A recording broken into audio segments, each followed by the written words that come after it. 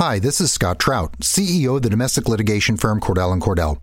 There are many life changes that can happen after divorce that make it difficult or impossible to uphold requirements of your divorce decree. The orders issued in a divorce are based on the facts presented at that time, but the circumstances used in issuing those orders can obviously change. If you feel a modification to your court orders might be necessary, talk to us at Cordell & Cordell. Contact CordellCordell.com, 1065 East Hillsdale Boulevard, Suite 310, Foster City, California, 94404.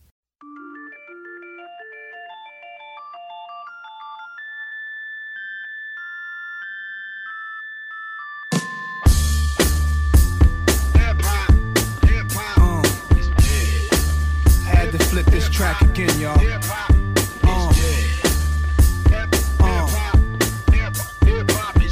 NYC, dirty Southwest Coast, Midwest, let's go. If hip-hop should die before I wake, I put an extended clip and body them all day.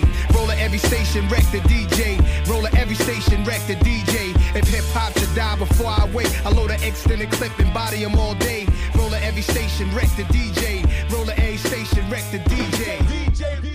I just died this morning and she's dead. She's dead. Welcome in to another edition of Denver Nuggets Daily Podcast. I am your host, TJ McBride, and sitting to my right, as always... What is going on, everyone? This is Anilo Piro locking down all things Denver Nuggets and Colorado Rockies for MileHighSports.com, alongside the rest of the Nuggets crew, Dev Johnson, Matt Smith, Brendan Vogt, and the King of Thornton, Jeff Morton, locking it all down right here in the Mile High City for MileHighSports.com. So we just watched a little bit of a crazy game. To say the least, man.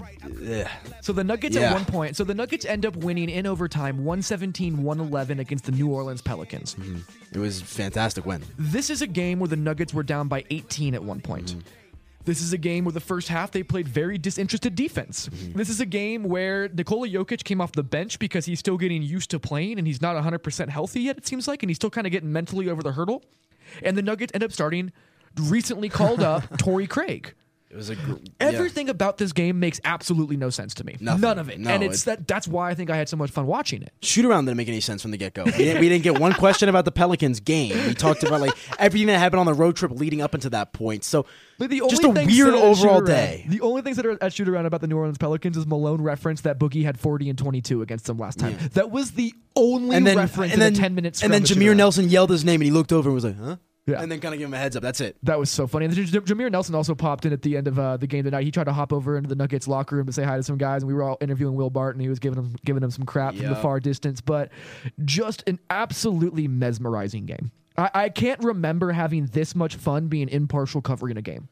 Yeah, I mean, I go back to Golden State last year. Yeah, I mean, that's probably a good barometer, I would say. I mean, this was definitely one of the more exciting games, I would say, here.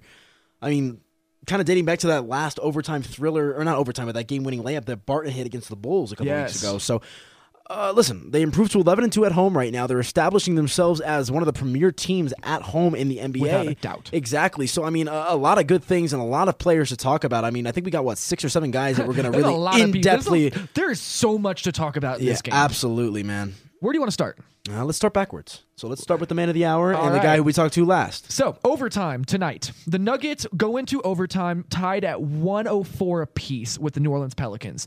The Nuggets proceed to outscore the Pelicans 13-7, but that does not tell the whole story. Will Barton comes in. He has 8 points in 4 quarters. Was not looking good. His back was bothering him. He was really struggling from the field. He had 8 assists, so he was still playmaking and being a positive at this point. But, he had 6 assists, sorry. But he comes into overtime and proceeds to score 11 of the Nuggets' 13 points and outscores the Pelicans 11-7 by himself in overtime and officially just locks in this Nuggets win. Yeah, like you said, 11 of the 13 points that the Nuggets did score in that overtime period coming from the hands of Thrill himself. So, listen, this guy thrives at the end of games. I mean, we've seen him kind of struggle out of the gate in games, kind of throughout this season, but crunch time, big game scenarios, this guy wants the ball in his hand. We talked to a bunch of different guys out of the game. Malone specifically, said every single huddle, whether he's 0 for 10 or 10 for 10, this is a guy that wants the ball. He's a gamer. He's always locked in. and a guy that has really just seen tremendous growth in his few years as a member of this organization. I mean, this was 2 years ago. You would never think Will Barton could even be in this position. I mean, 2 years ago, or 3 years ago, he legitimately was getting 5-6 minutes a night with Portland. He was averaging maybe 3 points a game, and he was an atrocious three-point shooter. He has grown tremendously since not entering the league, but since being a member of the Denver Nuggets, for that matter. Tonight kind of just fully encompasses that. Which leads me back to a very particular point that came out tonight when we were talking to Will Barton. Michael Malone always has this coined phrase that he got from his father who coached, where he says the best thing a coach can do is provide his player with confidence. I asked Will Barton about that tonight because we were talking about Torrey Craig, which we'll get to later, and the amount of trust that he put into Torrey Craig as well as Will Barton in that overtime period. And he was like, that's where Malone has grown. Yeah. Like, there was no hesitation. He was like, this is why we're winning more games. Absolutely. Michael Malone is that shoot around talking to guys. He's, trying to rile them up, telling them they're going to be fine, give them that confidence, and really trying to boost them. And that, I think, is exactly why Will Barton, once Michael Malone got with this organization, suddenly took off. Yeah, without a doubt, I agree. I mean, I think we've seen a couple of guys kind of taken off under Malone. His running mate who we talked to about tonight was Gary Harris as well. A guy since the beginning of his career, really since Malone ever took over as head coach, who has blossomed into this, essential part of the rotations and as a starter, Gary is. And more so with Will, I think Will's growth is more tremendous. Like you said, a guy that was in the gutters in Portland for the most part, a guy that was paying. He couldn't get any minutes, and they loved him there. It wasn't the fact they didn't like him. He just could not get minutes. It's very reminiscent of the way that Trey Lyles was with the Nuggets. Exactly where I was going to go. You see the talent, you see that he could be a player, and there's just no minutes for him. And Will Barton just, once he arrives and once he starts playing, Michael Malone realizes, he looks down, he's like, wow. When Will Barton plays over 26 minutes, he's one of the premier players in the NBA in a lot of ways. Yeah. And that was what he said this year. So actually, I want to go even farther back.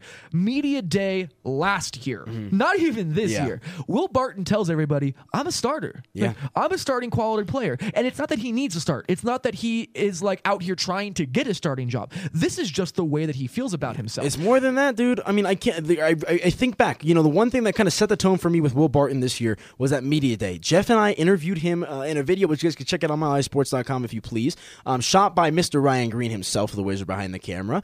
But I asked him the question, entering a contract year, you kind of enter this with a chip on your shoulder, and I was just expecting him to say, I want to play well, so, when my time comes, I'm worthy of whatever I deserve. I thought that's the answer I was going to get. He said, no, I want to show that I'm one of the best players in the NBA. And he's done that. So you're talking about a guy, like, realistically, you never think of Will Barton when Will Barton will never be a top 20 player in the league. That will never happen. More likely. Yeah, don't tell him that. He'll disagree. No, exactly. But that's what I'm saying. No, exactly. But it's that mindset and that belief process that I can go up against LeBron James if I want to. I can go up against Steph Curry if I want to. That leads to these clutch performances. Obviously, with the Nuggets winning tonight, thanks to Will. Obviously, among some of the other guys as well. But I mean, numerous times Will has come up clutch and done a lot of fantastic teams. And it starts with the confidence that Malone instills in him and that he has within himself. That's bleeding into the team now. Listen to this. His rookie year was 2012-13. He comes into the Portland Trailblazers, plays 12 minutes a night, only scores 4 points, averages 2 rebounds, and under an assist. He puts up the identical same numbers in 2013-14. 4 points, barely 2 rebounds, exactly 0.8 assists. Again, 2014-15. He gets a little bit bump in playing time. He's up to 17 minutes a night, only averages 7 points, shoots an abysmal 27% from 3. He gets traded to Denver in the middle of the 2014 season, right?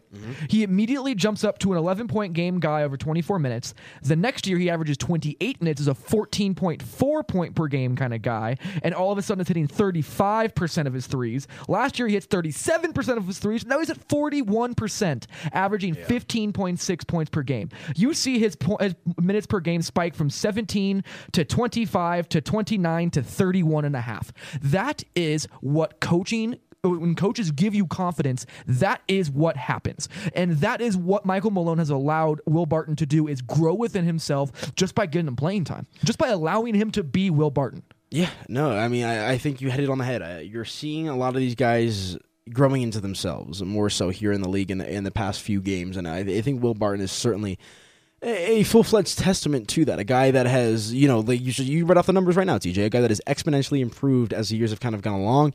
The future is very bright for this guy. Obviously a free agent after the completion of this season, so we'll have to wait and see if his days as a Denver Nugget continue. But as long as they got this guy, he is an impact player and one that's going to help them win a lot of games. He deserves so much more money than the Nuggets are allowed to offer him to kind of clear up the financial situation of Will Barton. Because of the fact that he is on his second contract getting extended, he can only make up to 120% of his previous salary or the estimated player salary, which is basically the average amount of money that an NBA player makes. Yeah. So because of that, and because Will Barton is only making $3 million a year, which is less than the average player in the NBA, the most money Denver is allowed to give him on an extension is 4 years, $42 million. And that is not because the Nuggets want to lowball him. That is literally because that's how the CBA works. So how does that? So wait, can other teams offer him more? Yes, because that's an extension. He becomes an unrestricted free agent at the end of the year. So basically, he can extend until June 30th because it's a second contract. Yeah. It's not like Gary Harris where he had to extend by October 31st. But then if he becomes an unrestricted free agent at the end of the year, then they can sign him to whatever they want. And the Nuggets can offer him more money at that point as well. And the Nuggets do love him. I mean, this is the thing. Tim Connolly and Will Barton go back to Baltimore together, where Will Barton is from. They have a long-standing connection. The Nuggets cannot really afford to pay him more than that $442 in the long term. That's the bummer of the situation, because the odds are Wilson Chandler opts into his contract next year for $12 million, and Darrell Arthur opts into his $6 million. Yeah. So if the Nuggets can get him anywhere around $442, even $450 or lower, that is an absolute steal, and he wants to be here. Yeah, well, he has told me that. That bridges the gap to I was going to say, I don't mean to cut you off there. Just where I'm kind of curious just to see where his head's at. Is it money or comfort? So what I have talked to him personally. So first of all, $42 million is $42 million. Oh, yeah, straight good. Yeah, but if you could get, we've seen. If you can get 65, it's hard to say no to that. But at the same time, Gary Harris said, he's like, listen, like, I didn't get any time in Portland. Like, I came to Denver and they trusted in me. Like, my career was revived in Denver because they allowed me to be me. They gave me the minutes and the confidence to do what I have done at this point. He does have a love for this organization. He does have a love for Tim Connolly and Michael Malone, who have allowed him to do what he does. And I think because of that, there could be a situation where the Nuggets just go on a great run. They suddenly are still the 5 seed in the Western Conference. And he's like, you know what? This is a place I like to be. Yeah. $42 million is still life-changing money. Yeah. Like, maybe the Nuggets can do some crazy swindling where they give him half of his contract.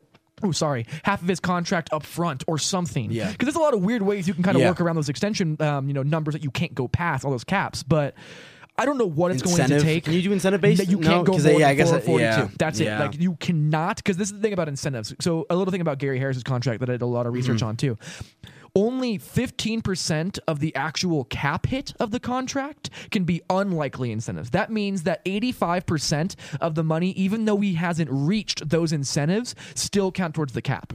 So even if you were able to incentivize his contract, it goes over 442 because 85% of whatever his incentives are have to count against the cap. I know that's a lot of gibberish, but that's kind of the outline situation of why it is that way. It seems like Will is definitely one of the more... I definitely sense the loyalty in Will's voice when we talk to him and the sincerity of it. When you go look at Will Barton's Instagram, or you see the tattoo on his back, there's this thing where it's PTF, Protect the Family. It has everything to do with him, his friends, his family, everything. He is loyal to a fault. He finds love in his family, and that is what really drives him, at least from what I have picked up. I'm not Will Barton. I am not a very good friend of Will Barton, none of that. But just what I've been able to pick up from people that I know around him, from him talking to him, the loyalty within him means something. Absolutely. So that could play a factor, but at the same time, we just don't know. All I know is that I really hope Will signs that extension. Yeah, he's a good player, man. A swingman that's stepped up countless times. But let's talk about the game. I mean, we don't want to speculate too much about Barton's contract. I could do that forever. I think the final talking point on that is he'd be a really, really nice person to get back in this team. I think he would change the culture of this team if he's still going. What, 26 years old? I think 27. So I mean, man. And this is the thing. Then we have talked over and over again about how the Nuggets need an alpha personality. Will Barton is a dude who's barking for the ball no matter what. He wants the ball. He wants to be the guy, and he showed it tonight. Like, the Nuggets don't win this game without him. Absolutely, plain and simple. I mean, the Nuggets don't win this game without a lot of people. But 11 of 13. Oh no, for sure. But I mean, he carried him home. Yeah, no, without a doubt. I mean, real quick, do you have anything left that you specifically want to say about Barton? Because I really want to talk about someone just based off winning, getting these Nuggets the win. There's ahead. One guy, Mason Plumlee, absolutely, a guy that we talked about in the Periscope walk and talk. I just cannot stress. I have seen a different Mason Plumlee than I saw last year. Well, he's getting minutes. Well, no, you gotta be honest. It's not just that. It's more. He's a completely revolutionized player. I mean, this is just something that I haven't seen from Mason since he's been with this team. I mean, I cannot stress it enough. This guy was glistening red tonight, TJ. I mean, he was like the red rocket out there. That's what he looked like. I mean, he looked like his head was about to explode. There's only one red rocket. Let's get this straight. Very true. No, that was a bad but it's true. comparison. I mean, this is the thing about Mason Plumlee. He played 31 minutes tonight, that's a lot of minutes for him. He only put up 9 points, 9 rebounds. It wasn't like he was flying off the stat sheet, but he was a team high plus 10 in a game that went to overtime. Yeah, That plus minus means something listen, there. And if you did not watch the game tonight, I don't know how to paint this picture like in your head. But what he was able to do tonight against DeMarcus Cousins was early on it was partially skill, but like that entire fourth quarter, like especially like that last 5 minute stretch where the Nuggets really mounted that comeback, fumes he was on. Fumes. Yes, I think I know the right way to be able to dictate this for people. Everyone was exhausted, and there became just this sheer determination and passion and aggression out of most players, but especially Mason Plumlee. Yeah. He found this reserve tank that nobody on the Pelicans wasn't had. even a reserve. Well, he was dead. Like he looked just like he was about to keel over. He actually skipped out of media availability really early tonight. We didn't get a chance to talk to him because I think he was just so exhausted. It was. And he put everything into that. when you are able to play with the kind of tenacity that allows you to get into the head of DeMarcus Cousins in the way that he did tonight, that won't come up on the box score. That isn't something that you're going to see because when you look at it, and if you just looked at this box score, you'd be like, Mason Plumlee was garbage. He had 9 points, 9 rebounds, and he allowed DeMarcus Cousins to put up 29 points tonight. Mm-hmm. This is what you don't see. DeMarcus Cousins only had 4 rebounds tonight. How many turnovers do you think DeMarcus Cousins had off the top of your head? Random guess. I know you don't know. 4 as well? He had 9 turnovers tonight. 9. All right. He almost had a double-double, not points and rebounds. Points 3 and turnovers. Yeah. That's incredible by Mason Plumlee to do that kind of work on him. And the reason why... Oh, sorry. Continue. I was going to say, like, one thing, and I know Boogie is, a hothead, so it's not very hard to, kind of tick him off, but the fact that Mason Plumlee, I mean, like, it wasn't like Rudy Gobert was guarding this guy. I mean, and not to try to disrespect Mason Plumlee, but a guy, I mean, quite frankly, who is not among the top centers in the league, the fact that Mason Plumlee was able to guard, I mean, would you say, I think Boogie's probably the best center in the league? I would say he's top the most 3? talented center in the league. But the most versatile, he wants on the court.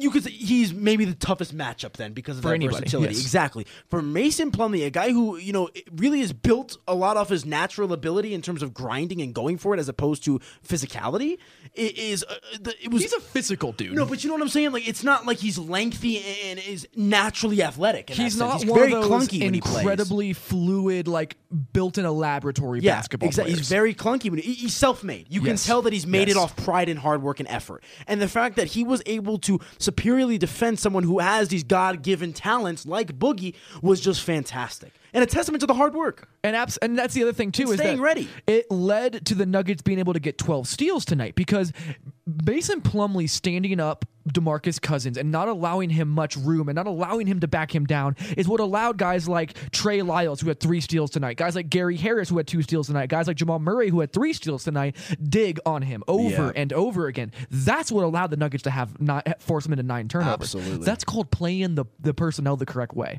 That's KYP. That's doing things the way you know you need to. That's following the damn game plan finally. Absolutely. And because of that, the 9 points and 9 rebounds turned him into the most impactful player in this game, in my opinion. Oh, I mean, I wholeheartedly agree. I mean, listen, we entered this game knowing the Nuggets were obviously going to be down Millsap and Jokic was going to be on a minutes restriction. We'll talk about that here in a little bit. Best case scenario. Exactly. So, I mean, you already knew they were going to have the sure thing advantage having 2 elite bigs at that in Anthony Davis and DeMarcus Cousins. I mean, I think a lot of people had the Nuggets losing this game just based off that matchup alone. But listen, a true win, a gutty win, and one that Will Barton said one that we needed to get. And again, he kind of acknowledged the home crowd as being a big factor into why these guys are 11-2 at home. So, I mean, again, it just fully encompasses this whole thing. The process of grinding out for things and not being spoon-fed, really earning everything that you kind of accomplish is something that we saw in full force tonight. And that's a guy like Gary Harris was that kind of let's talk about Gary for a little bit, man. He deserves it. I mean, there's so many different things. I can't believe that it's gone under the radar because how crazy this game was tonight. Gary Harris' name did not get mentioned nearly enough by the media members talking about it. Gary Harris was the leading scorer of the Nuggets tonight, and it didn't feel that way watching the game, but whenever you started feeling the Pelicans tear away from that 10-point lead they had, because there was a point where the Nuggets went back and forth between a 12-point deficit and a 10-point deficit and just kept flipping and flopping back and forth. Every time they got back to 10, I felt like it was Gary Harris hitting the shot. Yeah. Like, he has become this guy that brings this cool, calm, and collectiveness to the entire roster. I've said it like 9 times on this podcast. I can't He's say it a enough. 23-year-old that plays like a 28-year-old. Yeah, he is. I mean, and this is the thing, too.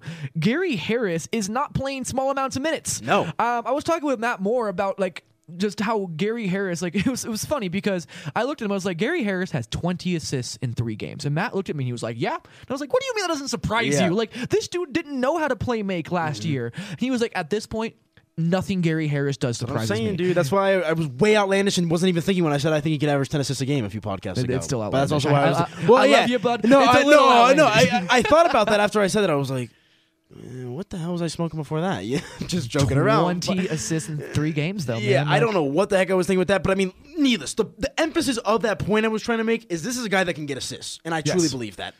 I haven't said this on record, I don't think yet. I don't think I said it on the podcast. I love Jamal Murray, and this is not a shot at Jamal Murray, but let's just say he doesn't become the phenom that every single fan imagines that he could potentially be. And I'm not saying that he's not going to be. He has shown the work ethic, the talent, and the ability to become that guy, but he hasn't gotten there yet. It's his second year in the league as a 20-year-old. So I'm not trying to bash Jamal Murray by saying this. Gary Harris, in my opinion, could end up in the next 3-4 years becoming the Nuggets starting point guard. Yeah, And this is a crazy hot wholeheartedly take. agree A with lot that. of people don't agree with this, but the way I look at it is that Nikola Jokic could take this offense under his wing so much that Gary Harris can kind of play the Patrick Beverly role. Exactly. Except be a supersized version of Patrick Beverly. Absolutely. If you can be a dog defensively, not even at the level Patrick Beverly does, but if you can come in and you can put 21 points up, 9 of 16 shooting, and add 5 assists and only 2 turnovers, that's productive point guard play for this Nuggets team. Like, I would be absolutely happy with that over and over and over again. And I think he could be that guy eventually. I know it's a hot take. People think I'm crazy. I to say don't it, know. but I mean, I think it's a very justifiable take. I mean, listen, what is the? I mean, I hate this terminology because everybody uses it. But what is the league right now? A positionless league. What is the hot commodity in the NBA right now? Forwards that can play 3, 4, and 5, or guards that can guard 1 through 4. What can Gary Harris do? He can guard 1 through 3. without a doubt. I You mean, know what I mean? depending on And the maybe 3, but 4. yeah. I mean, depending on if you play small ball. But he's a guy that is versatile enough to do some things that could really help this team moving forward in a capacity that I think you could rely heavily on, with Jokic and him as the 1-2. I absolutely believe that 5 years from now, heck yeah. I have said that that Gary Harris should be the untouchable player alongside Nikola Jokic on this team. Like, that's just how I feel about this because he is so damn good. It is incredible to watch what he does.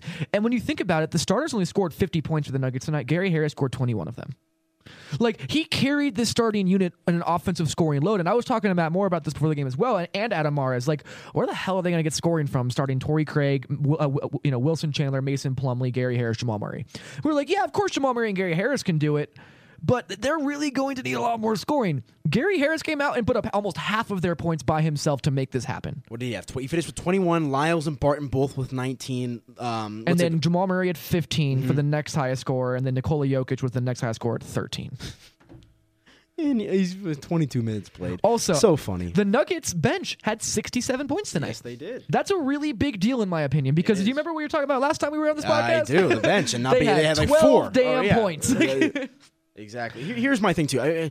Oh man, it is really good to kind of get that performance from the bench, but I can't. One guy, man, and he's my guy right now, Trey Lyles. I mean, good. a guy again. What did he have? 19 tonight. I just said He had 13 in the fourth quarter. I mean, and he didn't make the shot, but there was an opportunity there. I think it was tied at 101, and he took a pull-up three, or not a pull-up three, but I think it was Jamal dished it to him, and there was like 20 seconds left on the shot clock. The right wing, right? Yes, Yeah, exactly. And he took the 3, and I'm like, damn, Trey Lyles, you are really playing with confidence. And it's not just that. Gary Harris is playing with the confidence in you. I mean, Lyles has just been fantastic. 19 points tonight. His 3rd game out of 4 that he's recorded double-digit points. His versatility has just been phenomenal for this team. And we've talked about it on the Periscopes today. I think this is a guy, you're going to see Kenneth Faried slowly but surely get a little phased out. I think Trey Lyles is the future, and the future is now. Kenneth Faried only played 6 minutes tonight. Trey Lyles garbage played 30. at the end of the second quarter, right? Yep, and Trey Lyles played 30. There you go. I mean, when you have Emmanuel Mudiay playing 8 minutes he after was getting bad, hurt, too. and he played more than Kenneth Faried. I want to hear, and I don't want to get too speculatory, but Malone's answer to the question about Mudiay kind of gave What? What about it? It just was a little interesting to me. It didn't seem too sinister what he said. I don't know, man. It just We'll see. I mean we've Listen. speculated about the situation around Mudiay and Malone, but I don't know. It just there's obviously been a little bit of tension there, just based off Mudiay's play here in recent time. but something really tipped Talking me off about that. to Will Barton tonight again after the game, he told me that his guy is Gary Harris. He's like, we sit on the plane next to each other. Yeah. We have our lockers next to each other. Like, they feed off of each other. Without Emmanuel Mudiay, you're going to get a whole lot more Gary Harris, Will Barton closing together. And even if you throw in Jamal Murray into that mix, that's still This a is the very path that good they need to closing take, team. TJ. I was saying before the season Yeah, started, I would be absolutely. closing games with Will Barton at point guard. That's why it was so. I mean, and that makes perfect sense. But I think the bigger question here that's kind of being beaten around the bush is, what the heck are you doing with Emmanuel Mudiay? What do you do with him? Listen, I'm at the point now, and I've been as much of a Mudiay stan as there is. Like, I've really tried to believe in this kid. It's just not going to happen in Denver. Like, Yeah, and that's where I'm at, too. Every single player that plays. So, Matt Moore wrote a piece about if he's buying or selling the Nuggets and a few other teams, and his reasoning for why he did not he did not buy the Nuggets was because of Emmanuel Mudiay. Plain and simple. Like, he said that it's very hard to put the fault on a team on a singular person. Emmanuel Mudiay is the anomaly, and I agree with him. Every single player, when they're on the court without Emmanuel Mudiay, is a positive player. Every single player when they're on the court with Emmanuel Mudiay is a negative player. So what do? You cut him? You can't cut him, Yeah, but I mean- at some point he is becoming unplayable. Juancho Hernan-Gomez was inactive tonight because he is unplayable right now. Yeah, and like, but there's other underlying circumstances with Juancho. Obviously, how taxed he was coming into the summer, Of and then the course, mononucleosis. But Mudiay, there's no excuse. Mudiay, he's had 3 years. He was a 7th overall draft pick. This is a guy. Listen, and quite frankly, this was his last chance entering this year with the Nuggets. I agree with that. I mean, he came. I mean, This was his biggest year. This is the year he needed to show Yes, something. I mean, if he did not show something this year, which he hasn't, I mean, there's no way he's on this taking roster steps next forward. year. I mean, he's hitting his threes a lot better. man. He is getting to the rim as effortlessly as he was. He's been his doing that since his rookie rookie year. Yes, but it's back to the way he was able to. But the passing's gone. The scoring at the rim, which was better at the very, very, very, very beginning of the year, And is he's gone. just phased out, dude. Like, we go in the locker rooms, like, and he's just not even there. Well, this is we haven't been able to talk to Mudiay. He hasn't been around. You can't get him. And I remember there was a couple instances. I think it was Brendan Ewing of Dig in Denver. Before the year, and he's a young up and coming reporter who I've got to know pretty well over the past few months. But he went up and asked Mudiay for a question, or went up and asked for an interview, and Mudiay was like, "What do you want to ask me?" And it's more so like Mudiay is just so. I think he just views the media kind of in a hostile manner right now. About, I don't want bad things being written about me, which I understand. There was a point last year, at the very beginning of last year, when there was a certain, I'm not going to say who or what outlet, but there's a certain article written where Emmanuel Mudiay was ranked the worst point guard in all of the NBA. And that, I think, is what started this. And I don't know if it was for sure, but like Michael Malone made a comment about it. It was just weird and interesting. But Mudiay has found himself in a position where it just isn't working for him. And I think at some point now, I think it's right now. I think that with Emmanuel Mudiay hurt, it is time to just move on for the foreseeable Absolutely, future. I agree. And I'm not trying to put the final nail in the coffin. He can play his way back into a role. He has the tools. He has the understanding. He knows what to do. Michael Malone has had every other young player get better under him besides Yusuf Nurkic and Emmanuel Mudiay. Well, and that, I was going to say, that name that you just brought up, Yusuf Nurkic. I don't want to compare the two if we don't know enough. And I don't but- want to, but I was going to say, in terms of how you think you could see him being phased out. Remember Yuka a couple seasons ago when he came back from that what was it, the back injury, I think it was? Yeah. Malone just didn't play him for like 12 games in a row, even though he was completely Jameer healthy. Nelson and Jamal Murray became the backcourt at that point. Yeah. They were the point guard rotation. Well, no, I'm talking about Yusuf. Oh, Back in the Yusuf. day. Sorry, But I heard that wrong. I'm saying I think that's how you're going to see the Mudiay thing go down. Yeah, I hope not. You know what I'm because talking about? It went down badly. That was not a good situation for anybody. But that's also involved. because The Yusuf Nuggets, is a the little front office, crybaby Michael as well. Malone. There is part of that. He mopes. He gets very upset and down on himself, and he does those kinds of things. But there could have been better situations by both ends on that equation. Oh, without a Most doubt. of it was started by Yusuf Nurkic, from what I have been able to gather. But at the same time, it's just interesting how this has played out, because I don't know if Emmanuel Mudiay has much of a future with this team. I just don't at this Doesn't. point. I can't. Obviously, this has no substance behind it, but I mean, why would he have a future with this team? How can you continually justify that? I mean, this is just obvious. This is basic logic at this point. Especially when Will Barton's putting up 6 assist games all the time.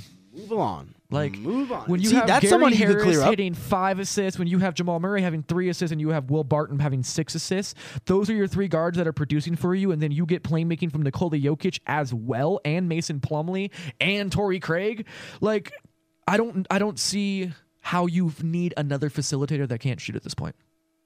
And I it agree. sucks, and it's really, really, really crappy for him, because I do think there's a lot of hidden talent still hiding inside of Emmanuel Mudiay. And he's it'll be tapped somewhere else. And yeah, and I think if it does get tapped, the Nuggets are going to look really bad for getting rid of him, but it's just not happening here. Exactly. I mean, that's exactly what we'll say. 3 or 4 years from now. Let's move on. potentially. This game was so much Yeah. fun. It's not worth bashing on Mudiay any further. The next guy that I can't believe it's taken me this long to talk about him, Torrey Craig, man. Yeah, I can't Like, believe we haven't talked about him. I go back to Summer League. This year, I asked Tommy Balchetis, who is the director of analytics for the Denver Nuggets, who's a guy that I wouldn't know that I should be paying attention for in Summer League. No hesitation. First name out of his mouth was Torrey Craig, as fast as he could say it. And I could attest to this. I was with TJ in Summer League, and I was sitting next to him at a couple of these games, and he even told me, he's like, "Can you take a couple pictures of me and Torrey Craig so I could use this for my story?" I didn't have any pictures of Torrey Craig to put on for an article, so I literally made and him I was like take pictures for me from the media section. And I was like, all right, yeah, man. No, I just got this camera for sure. But I mean, listen, and at the time, I'm like, TJ, what is your obsession with this guy? I remember we were sitting in the airport. Everyone thought I was crazy. We were sitting in the airport doing a podcast. I'm like, TJ, what are you doing, dude? Like, come on. Like, he's going to be a G League player, if anything. I got to give you credit, man. You were right. This is a guy that is, listen, before I let you dish it to you real quick, this is a guy that I think is going to have a role with this team moving forward. I really do. I would not be surprised if at some point you see the Nuggets create a roster spot just to be able to bring Torrey Craig on full time. Absolutely. Like, I'm not even kidding. I was talking to a couple Nuggets guys today, and they blatantly told me they don't care about his limit of time he can be up at the NBA level. They're not going to be conservative with his time. They do not want to get to a point where at the end of the year, he has 12 days he could have had left with the Nuggets. No. They are not going to do that. Could this almost be like a Yogi Ferrell kind of situation? Yes, that's exactly what it's. And it's different because it's two-way contract. So what you have to do with a two-way contract is he is the 17th roster spot, quote unquote, but he cannot be a full-time player as the 17th or 16th roster spot. You need to cut a guy on your 15-man roster to allow him to sign on for a minimum contract. So they need to get rid of a player to be able to have him on the roster full-time. Yeah, that makes sense. Let me backtrack here real quick just for my own kind of personal use. So with incorporating of the 2-day contracts, that eliminated the 7-day No, they can still do 10-day contracts. All right, 10-day contract. Yes. So there are still 10-day contracts you can sign, I believe. Okay, yeah. I mean, I just suck with. And the this is the thing is that this is all new. So these are some of those Q&As that haven't really come up yet because no one's signed any 10-day guys yet. And this is the first year with two-way players. I think a two-way contracts are phenomenal. I do they too. Really I are. love They're so them. useful. Monte Morris. Yeah, that's where I was going next. I mean, a guy. And listen, I don't want to talk a lot about Monte because he's still in the G League, obviously. But I mean, it helps guys like no, for sure. But a guy like Torrey who is lighting the G League on fire to the fullest extent. Is the third leading scorer in the G League right now. Plain and simple. It's incredible. That's exactly what it is. But I was going to say, we talked about it on the Periscope, but a guy that came from Australia, a guy that has been just grinding effortlessly, to get to where he needs to be. The fact that he got there, getting his first NBA start tonight with 6 points and a block on Drew Holiday to send it to overtime. I mean, what more do you want? When you, I'm just a freak about Torrey Craig because I just love the way he plays, and I really think there's a future for him in the NBA. So I was paying attention to the box score for him the entire game.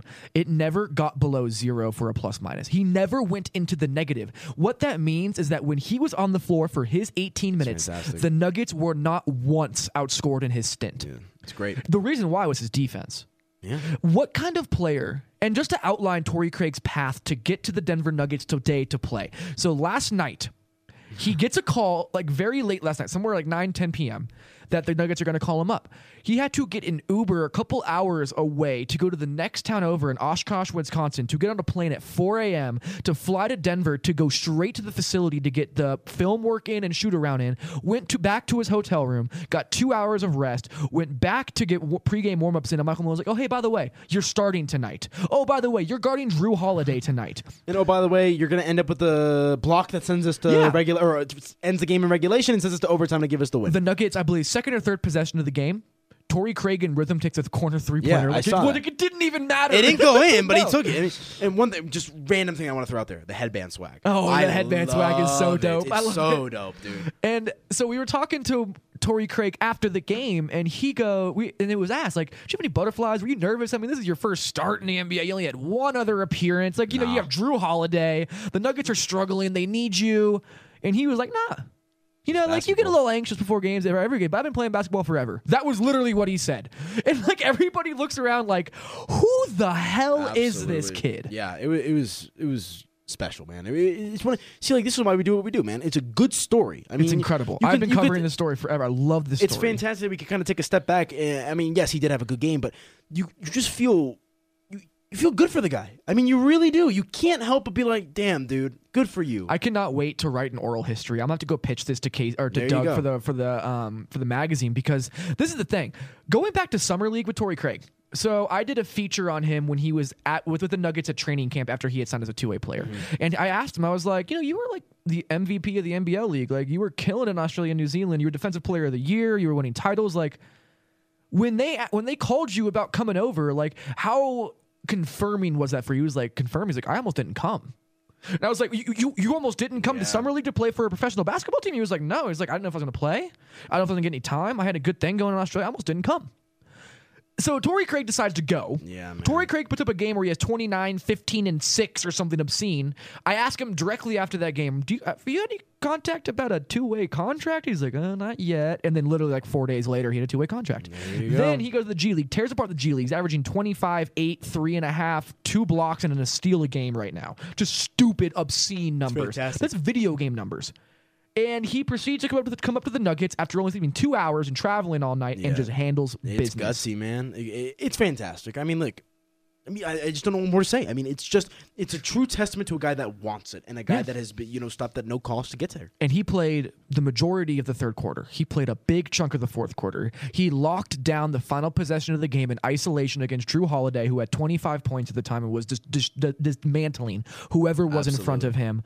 And then plays a little bit of overtime and plays great defense all the way through. He wasn't great shooting tonight. He was 2 of 6 from the field, 1 of 4 from 3, but he had 4 rebounds, 2 assists, a steal, and 2 blocks.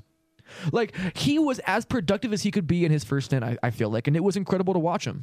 Absolutely. I mean, all I have to say, to kind of round up on this Torrey Craig thing is I can't wait to see what the future holds for this guy. Because, seriously. I mean, like I said, we've talked about it more so specifically with Trey Lyles and now Torrey Craig. I think these are two guys that can legitimately inject themselves within the rotations just based off their recent Trey play. Lyles has earned his spot in the rotation. Dude, like, Kenneth Faried is...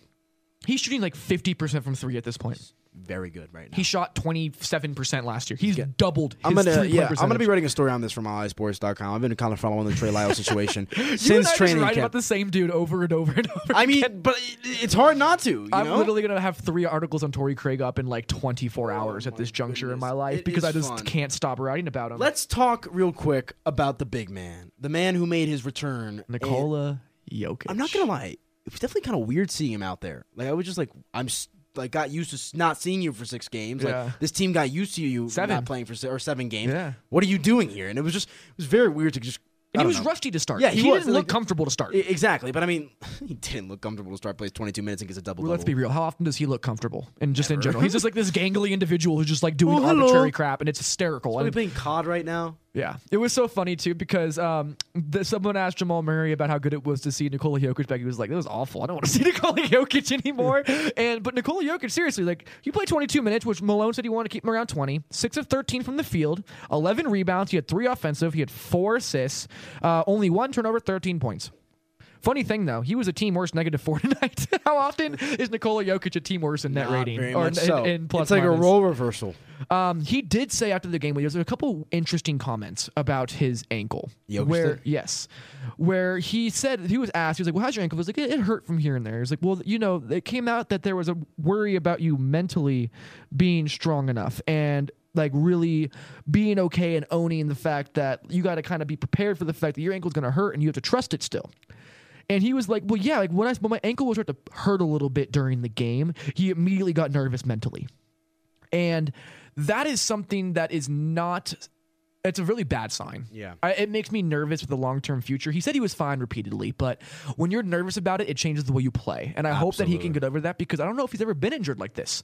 Like, he picked up a basketball like 7 years ago and was playing against like random dudes in the Adriatic League. So who knows if he's had an actual like injury where it's like really messed with him mentally. That's a tough thing. Danilo Gallinari missed extra time after his ACL reconstruction because he was worried mentally that his knee wouldn't hold up. You can make this...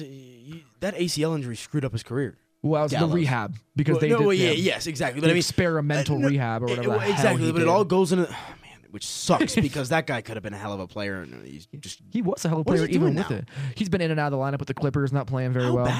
He's had glute issues. He's had thigh issues. I don't know about the end, but he's been very injury prone. I mean, he went to the Clippers, so it was you were the second you sign with the Clippers, there's an injury bug that jumps up and bites you in the hand, and you're screwed. So absolutely. Well, Jokic does his thing tonight with the double-double. I mean, just kind of what we come to expect from him. But needless to say, impressive in 22 minutes coming off your first game. Yes, and what's even more impressive for me is that the defense was a bend don't break defense. You hear that a lot in football, which it makes sense because you don't want to give up the big play. But they allowed DeMarcus Cousins, Anthony Davis, and Drew Holiday to combined for 82 points tonight. When you allow them to score that many points, it's almost impossible to beat them. You don't beat teams when their three best players have games like that, and yet the Nuggets found a way to gut this win out, which is a point that I really wanted to make. The Nuggets continually find ways to win games they should not be winning. Yes. And that is the Wait, sign. hold on, back up. What do you mean that they should not be winning? This is a They game they were should down win. by 18 with Nikola Jokic his doesn't first matter. game back, Paul Millsap not playing well, Will Barton still hurting. They could have, and this, don't forget, one of the toughest things to do in the NBA is to go on a long road trip, come back home, Absolutely. and be able to win that game. Everything, in my opinion, that the Nuggets had tonight was not in their favor. Will Barton was struggling the entire night. It was just one of those things where it just didn't feel like it was a good situation for the Nuggets, but yet the second half came in and they just started gutting it out. I don't think you can label this as a game that they shouldn't win, because entering the game, this is an absolute sure, game. yeah, the Nuggets probably should have been favored in this game at home, like game- a Vegas spread, but they were getting annihilated in that first half. No, exactly, and that's where I kind of want to hone in on they were down and out. Is the best way to kind of put it. I mean, they it looks like they were waving the white flag. I think New Orleans pulled away by 18 or something like that at one point. I mean, it was bad. And Jamal Murray kind of said it. We got that second win. After the altitude sickness kind of got out of our ways and whatnot, we were able to really kind of buckle down. And like you said, the defense supported by guys like Trey Lyles and Mason Plumlee, two guys that have been playing on the bench for a majority of the season, stepping up in crucial times. Yeah, and they forced 19 turnovers. Of course, 9 of them came from DeMarcus Cousins. That's still obscene. I didn't realize that until I read the box score. I was like, 9? What the hell happened to him?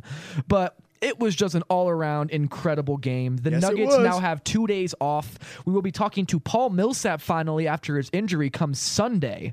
So that will be happening as well. But I think that's all I got from this game. I had so much fun. I did too, man. It's hard for media members who are impartial to really have fun at these games. And here's the thing: this for, was just incredible for some basketball. fans that are listening out there as well, when you become a media member, your fan inside of you kind of dies. It has to. Just because, you have to be objective, and then you also just kind of learn the ins and the outs of the industry, and you learn some things, you see some things, and it just kind of changes your perspective on how you view sports. But there's a few instances. I can say this: Ichiro's 3,000th hit when I covered that live, seeing Russell Westbrook break the triple-double record last year. That was incredible. And watching clutch basketball like we saw tonight, and unified team basketball. It's fun to watch because it's good for the sport. You know what's good? It's because it's not individuals that are succeeding. It's a team effort. I feel like just in society in general, it's all about me, me, me, me, me. I want what's best for me. And we talked about it with Will Barton today. I asked him, is this group like a gang of brothers? And he said, absolutely. Basketball creates family. Basketball creates that kind of atmosphere. It was absolutely fantastic. I think the Nuggets are one of the best teams at doing that right now. Yeah, I agree. And that's my biggest takeaway from this one. Another thing I asked Will Barton. We had a great conversation with Will Barton, if you can't tell. But yes, we did. I asked Will, I was like, Michael Malone's a young head coach. You guys are a young team. Yeah, let's talk about this real quick. And he was like, us growing together as a team, not just as a roster, as a unit with their head coach, with all their assistants, and even Tim Connolly. That was his first time being a GM when he got hired here. Arturas Karnisovas is his first time being a GM now. And this group of the Nuggets organization, the Nuggets roster, the Nuggets coaching staff, they're growing together at an exponential pace right now. And Will Barton blatantly said, he was like, the reason of Michael Malone growing with us and being able to inspire this confidence within us has allowed us to win more games. I've been extremely critical of Malone, as have a lot of other media members. Yeah, but I gotta say, I've loved Michael Malone, man. No, yeah, to your credit and whatnot. But not to my credit, But listen, what I want to just say is, it's a good thing for him to finally get some good pub from his players. Because honestly, I don't know when anyone says something like that about him. And I want to be able to preface this by saying it's very rare that a player will talk about their coach. Those are interpersonal relationships that they don't talk about. And that's good because these are personal, individual human beings who have their own lives. But you never hear Michael Malone being the reason the Nuggets win games. You've never heard that before. Because players get the credit when things go good and coaches get the credit when things go bad. That's just sports. And vice versa. There's some instances, though, where you see the coaches by design inserting players. No, absolutely. And again, I know there's a little bit of bias based on who the coaches are and whatnot, but obviously, whenever you think Michael Malone, I feel like the general Nuggets fan thinks bad coach that has bad rotations and causes us to lose.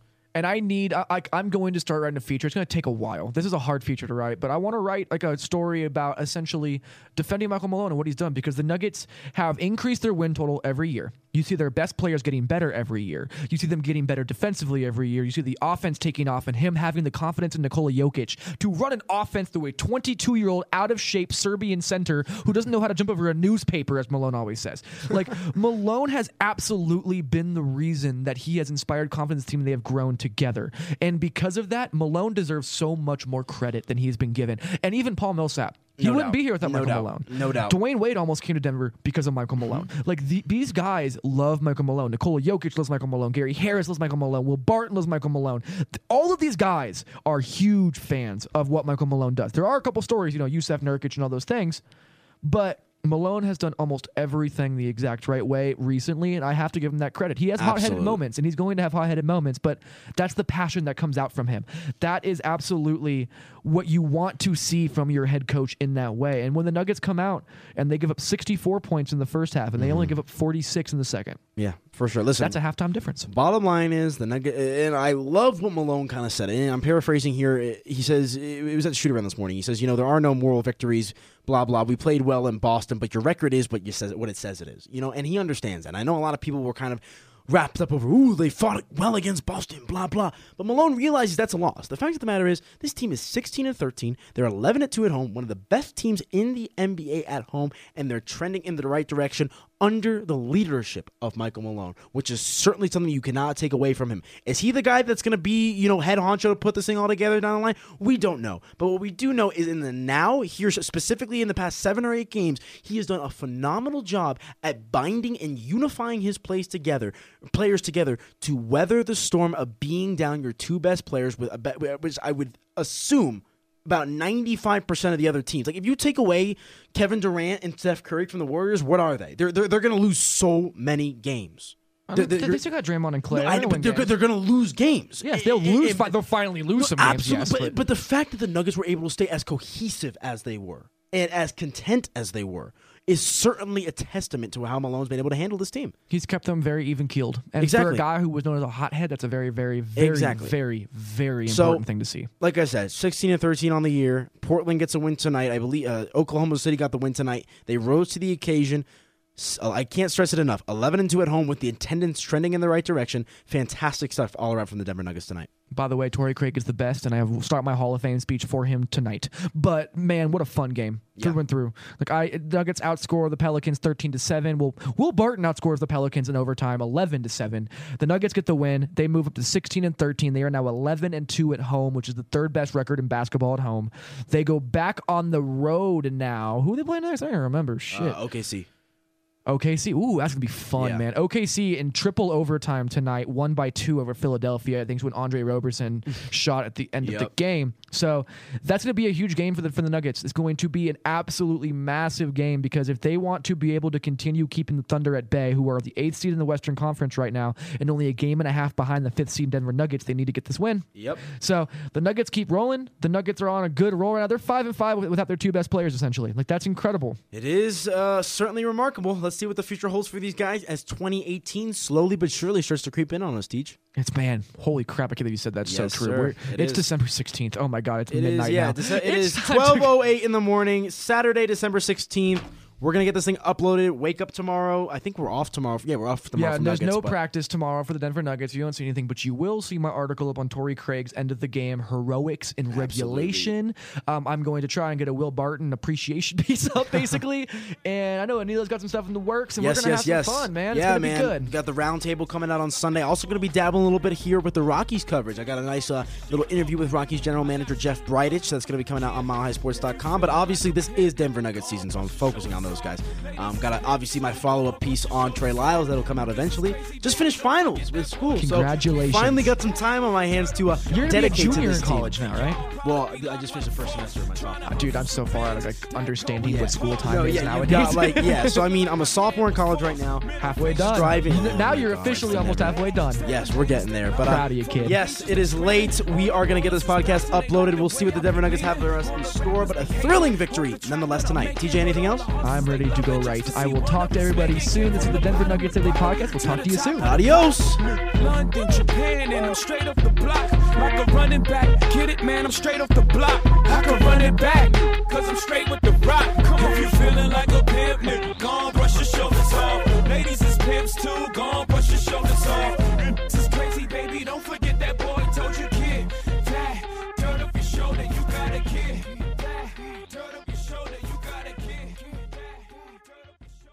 Geico presents yet another voicemail from your roommate. Hi. So, about the kitchen. Turns out when there's a grease fire, you're not supposed to throw water on it. Who would have known, right? Anyways, the fire department is here and it's totally cool. Give me a call back when you get a chance. The Geico Insurance Agency could help keep your personal property protected, like if danger is your roommate's middle name. Visit geico.com to see how easy it is to switch and save on renter's insurance. Geico presents, yikes, another voicemail from your roommate. Sup, roomie? Hey, a pipe burst in the basement. It's completely flooded. Anyway, I called for someone to fix it, but in the meantime, I was thinking we could finally have that indoor pool party we've always wanted. I got some cool swan floaty things already going. Could you pick up some chips on your way home? Later. The Geico Insurance Agency could help keep your personal property protected, like if your roommate isn't the brightest pool float in the flooded basement. Visit geico.com to see how easy it is to switch and save on renter's insurance.